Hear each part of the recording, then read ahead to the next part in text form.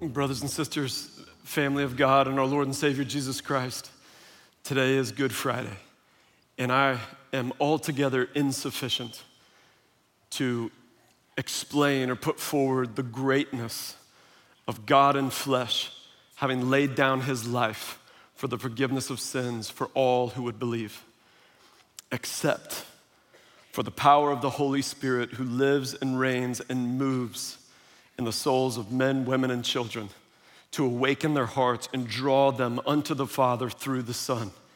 And by his living and active word, which is sharper than any two-edged sword, able to pierce and lay bare our souls. And so with that hope, today we proclaim Jesus Christ crucified for the forgiveness of sins.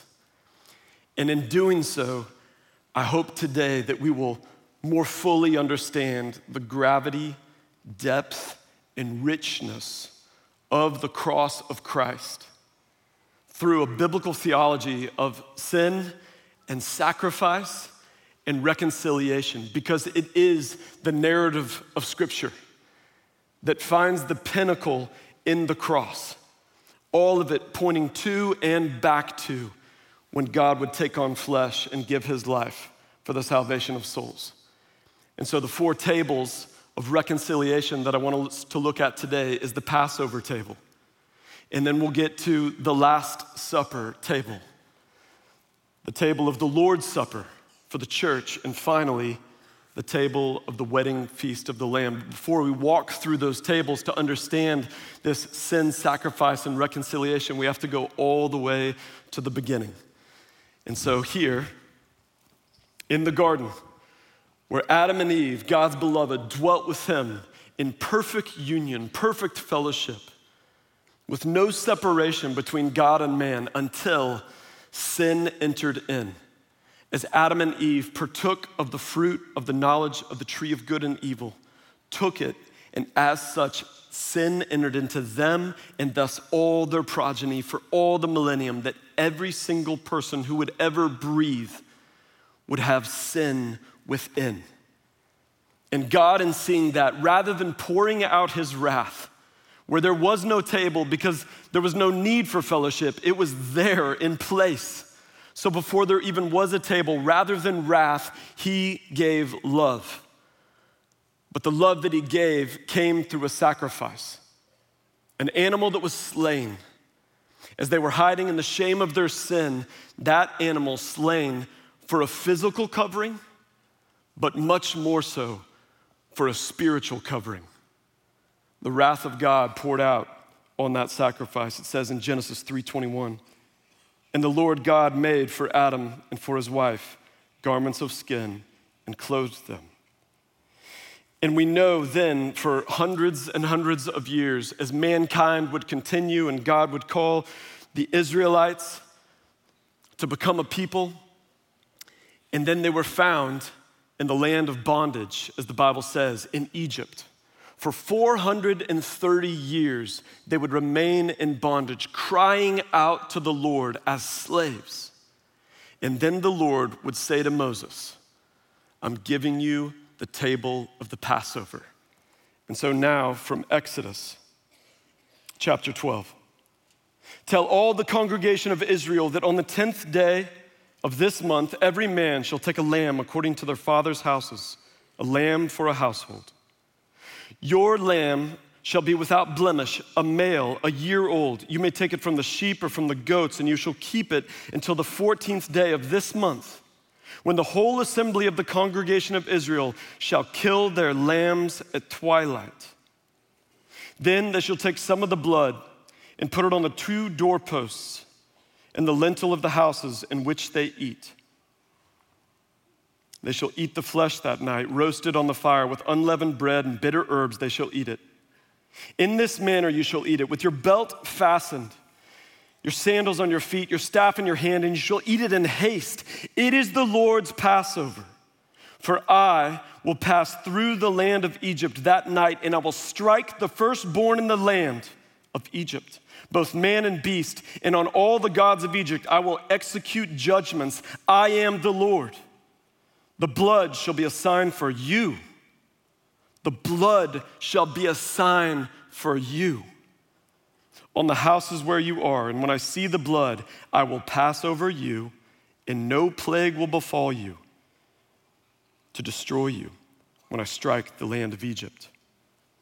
We're told later in verse 21, go and select lambs for yourselves according to your clans and kill the Passover lamb. Take a bunch of hyssop, dip it in the blood that is in the basin, and touch the lintel, the 2 doorposts, with the blood that is in the basin. The Lord commanded the people of Israel there in captivity, enslaved for all of those years, to take a lamb that had dwelt among them for those days that they would have grown endeared to, and to slaughter it. And with the blood in the basin, to then take a branch of hyssop and to put it across the lintels of the door and across it, which would have made the symbol of a cross, a blood covering. They would have partaken of the lamb, personally partaking of the lamb, and then there being a blood covering over where they lived, where they would reside. It says that this lamb was to be spotless, without blemish. It was to be a male. And later we would see in Exodus that not a bone was to be broken, which would find a prophecy again in Psalm 22. I can count my bones, not one of them is broken. And then again we would see at the cross, as the Roman soldiers went to break the legs of the thieves, Jesus had already given up his spirit and was dead, and thus they did not break his bones. All of this pointing to the cross of Jesus Christ. And they were to do it in haste because they were in slavery, and at the moment of death, they would leave. In the death, under bondage, they would go free, and to do so in haste because the wrath of God was going to be poured out. But because of the blood, the wrath would pass over them. So the animal in the garden pointing to the cross. Now here we have the Passover instituted for the people of God, pointing to the cross. It was a type, it was an image, it was a mirror reflecting forward to the cross. And from this Passover table with the lamb came freedom. Wrath of God, a blood covering, begat freedom. This tangible reminder, but it was a foreshadowing. And then we find ourselves at the next table. From the Passover table, now we find Jesus at the Last Supper table in Luke 22. And when the hour came, he reclined at the table and the apostles with him. And he said to them, Jesus said to them, I have earnestly desired to eat this Passover with you before I suffer. There they are gathering, commemorating the Passover that the Lord had instituted. You have, in 1 Corinthians 5, Paul writes, Christ, our Passover lamb. Here you have, at the Last Supper, the Passover lamb incarnate, Jesus Christ, having and partaking of the Passover. And so as he says, I have longed to partake of this Passover. Of all the Passovers through all the thousands of years that had taken place, here Jesus is, and he had longed, God in flesh, to take this particular one. He says, before I suffer, telling them in moments, in hours, this Passover lamb is going to the cross to find fulfillment in what Genesis was pointing to, Exodus was pointing to, what I'm now telling you, I will go to as I prepare to suffer. For I tell you, I will not eat it again until it is fulfilled in the kingdom of God. That's a point to the fourth table. And he took a cup, and when he had given thanks, said, take this and divide it among yourselves. For I tell you that from now on, I will not drink of the fruit of the vine until the kingdom of God comes. And he took bread, and when he had given thanks, he broke it and gave it to them, saying, this is my body, which is given for you. Do this in remembrance of me. And likewise, the cup, after they had eaten, saying, this cup that is poured out for you is the new covenant, not the old covenant, the Mosaic covenant, that the law declaring the holiness of God and the sinfulness of man. Now he says, this body broken, blood shed, this cup is poured out. It's my blood in the new covenant, because a covenant required a death and blood shed. But behold, The hand of him betrays me is with me on the table. For the Son of Man goes, it has been determined, but woe to that man by whom he is betrayed. And so here we have the Passover lamb conducting the Passover with his apostles, and he's saying, do this now in remembrance of me. Old things have passed away, the new has come. He says, this is the new covenant, and I've longed to partake of it before I suffer, pointing again to the cross, just like the garden, just like the Passover table. Now at the Last Supper table, he's pointing to the cross where he would soon go. And he says the new covenant from Ezekiel 36 and Jeremiah 31, where the Lord, by the Spirit, through the prophets, says, I will make a new covenant with my people, and I will pour out my Spirit upon them. I will take away their heart of stone and give them a heart of flesh. I will put my Spirit in them and move them to follow my decrees, no longer according to a written law, but the law written upon their hearts. And he says, I will be their God and they will be my people, and I will remember their sins no more. When the apostles heard the word new covenant, all of that would have flooded to their mind as they're beholding at this table the Passover lamb. Why John the Baptist, at Christ's appearing, declares by the Spirit, behold, the Lamb of God who takes away the sins of the world. The Lamb of God. From the lamb, or the animal that was slain in the garden, to all of the Passover lambs, now God in flesh, the Lamb of God who takes away the sins of the world. And it is why Good Friday is because apart from that, God's wrath would have fallen upon us, apart from partaking of the lamb and the blood covering, the atonement, so that the wrath of God might pass over because of Jesus. But even this, at the Lord's Supper, the Last Supper, at his table, was just pointing to the cross.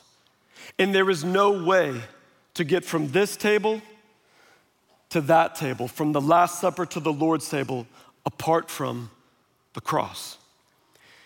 And so after he gives that Last Supper and institutes the new covenant, it says that they sang a hymn. Matthew records in chapter 26 that they sang a hymn. And we know from Jewish tradition that what they sang was called the Egyptian Hallel, the song of praise from the land of Egypt or bondage. It's Psalm 113 through 118. And I want to read to you now some from Psalm 118 because it's incredible to think about Jesus there receiving praise from his apostles as the Lamb of God. In verse 19, open to me the gates of righteousness that I might enter through them and give thanks to the Lord. This is the gate of the Lord, the righteous shall enter through it. I thank you that you have answered me and have become my salvation. They're singing this in Jesus' hearing. The stone that the builders rejected has become the cornerstone. This is the Lord's doing. It is marvelous in our eyes. This is the day the Lord has made. Let us rejoice and be glad in it. The fulfillment of the new covenant, the Christ having come and laying down his life for our salvation. Save us, we pray, O Lord. Blessed is he who comes in the name of the Lord. We bless you from the house of the Lord. The Lord is God, and he has made his light to shine upon us. The light of man, Jesus in the flesh. And so he goes to the cross. He goes to the garden to pray, sweats blood, is betrayed by Judas, led astray by the Roman soldiers, taken before Caiaphas and the high priest in the courts, then Pilate. As he is there, he is spit upon, struck, taken of his clothes. The Roman soldiers put a robe around him, a crown of thorns, put a reed in his hand, and fall down in mockery. Hail, King of the Jews! Take the reed from his hand and strike him, embedding those thorns into his skull. And then put a cross upon him, having whipped him and stripped him, and lead him to Golgotha, the place of the skull, where he would be nailed to a cross through his hands and feet, but not a bone broken. Just as the Passover table would tell us in Psalm 22, raised up as the serpent was raised in the desert, that whoever would look upon him would not perish.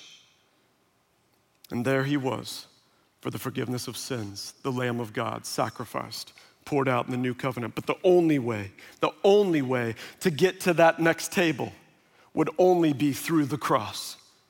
It had now had its fulfillment in Jesus' obedience, where he says in Hebrews 10, sacrifice and offering you have not desired, but a body you have prepared for me, his body broken and blood shed. And so by faith through Jesus Christ, that whoever confesses with their mouth Jesus is Lord and believes in their heart God raised him from the dead will be saved. And so by faith in the Lamb of God slain for us, we now can be reconciled to God from our sin, given the sacrifice of Jesus Christ. Now here at the Lord's Supper, the table of the Lord's Supper. If you've been with us on Sundays, you know that we have been in 1 Corinthians. And so today, out of sequence, we're doing 1 Corinthians 11 right now because it is a passage of the table of the Lord's Supper for the church. And here's what it says in verse 23, for I received from the Lord what I also delivered to you, that the Lord Jesus, on the night when he was betrayed, took bread, and when he had given thanks, he broke it and said, this is my body, which is for you. Do this in remembrance of me. In the same way also, he took the cup after supper, saying, this cup is the new covenant in my blood. Do this as often as you drink it in remembrance of me.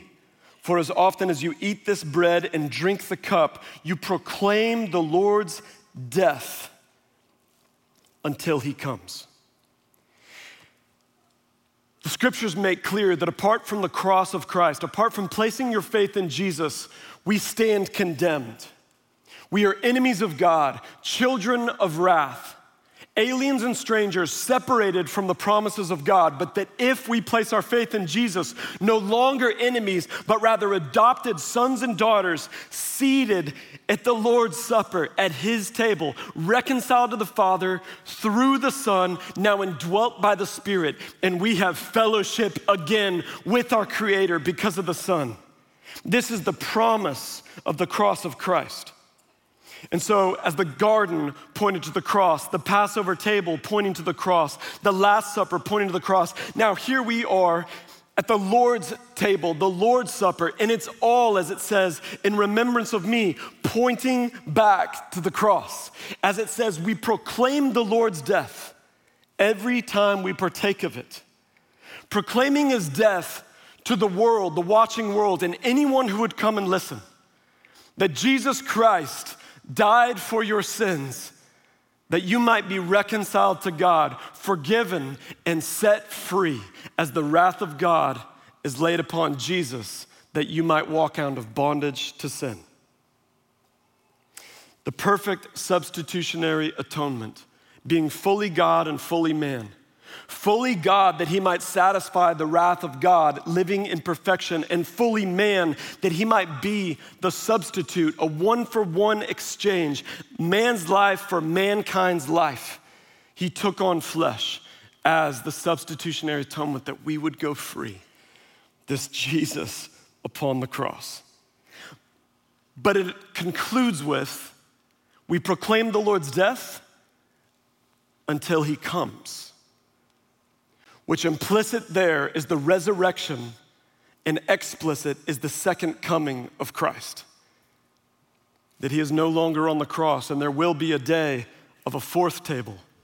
And that fourth table is the table of the wedding feast of the Lamb. For all who have trusted in Jesus Christ will be seated at that table, having spent our earthly lives at this table proclaiming the Lord's death one day at the wedding feast of the Lamb, from Revelation 19. Then what I heard to seem to be the voice of a great multitude, like the roar of many waters and the sound of mighty peals of thunder, crying out, Hallelujah! For the Lord our God, the Almighty, reigns. Let us rejoice and exult and give him the glory. For the marriage of the Lamb has come, and his bride has made herself ready.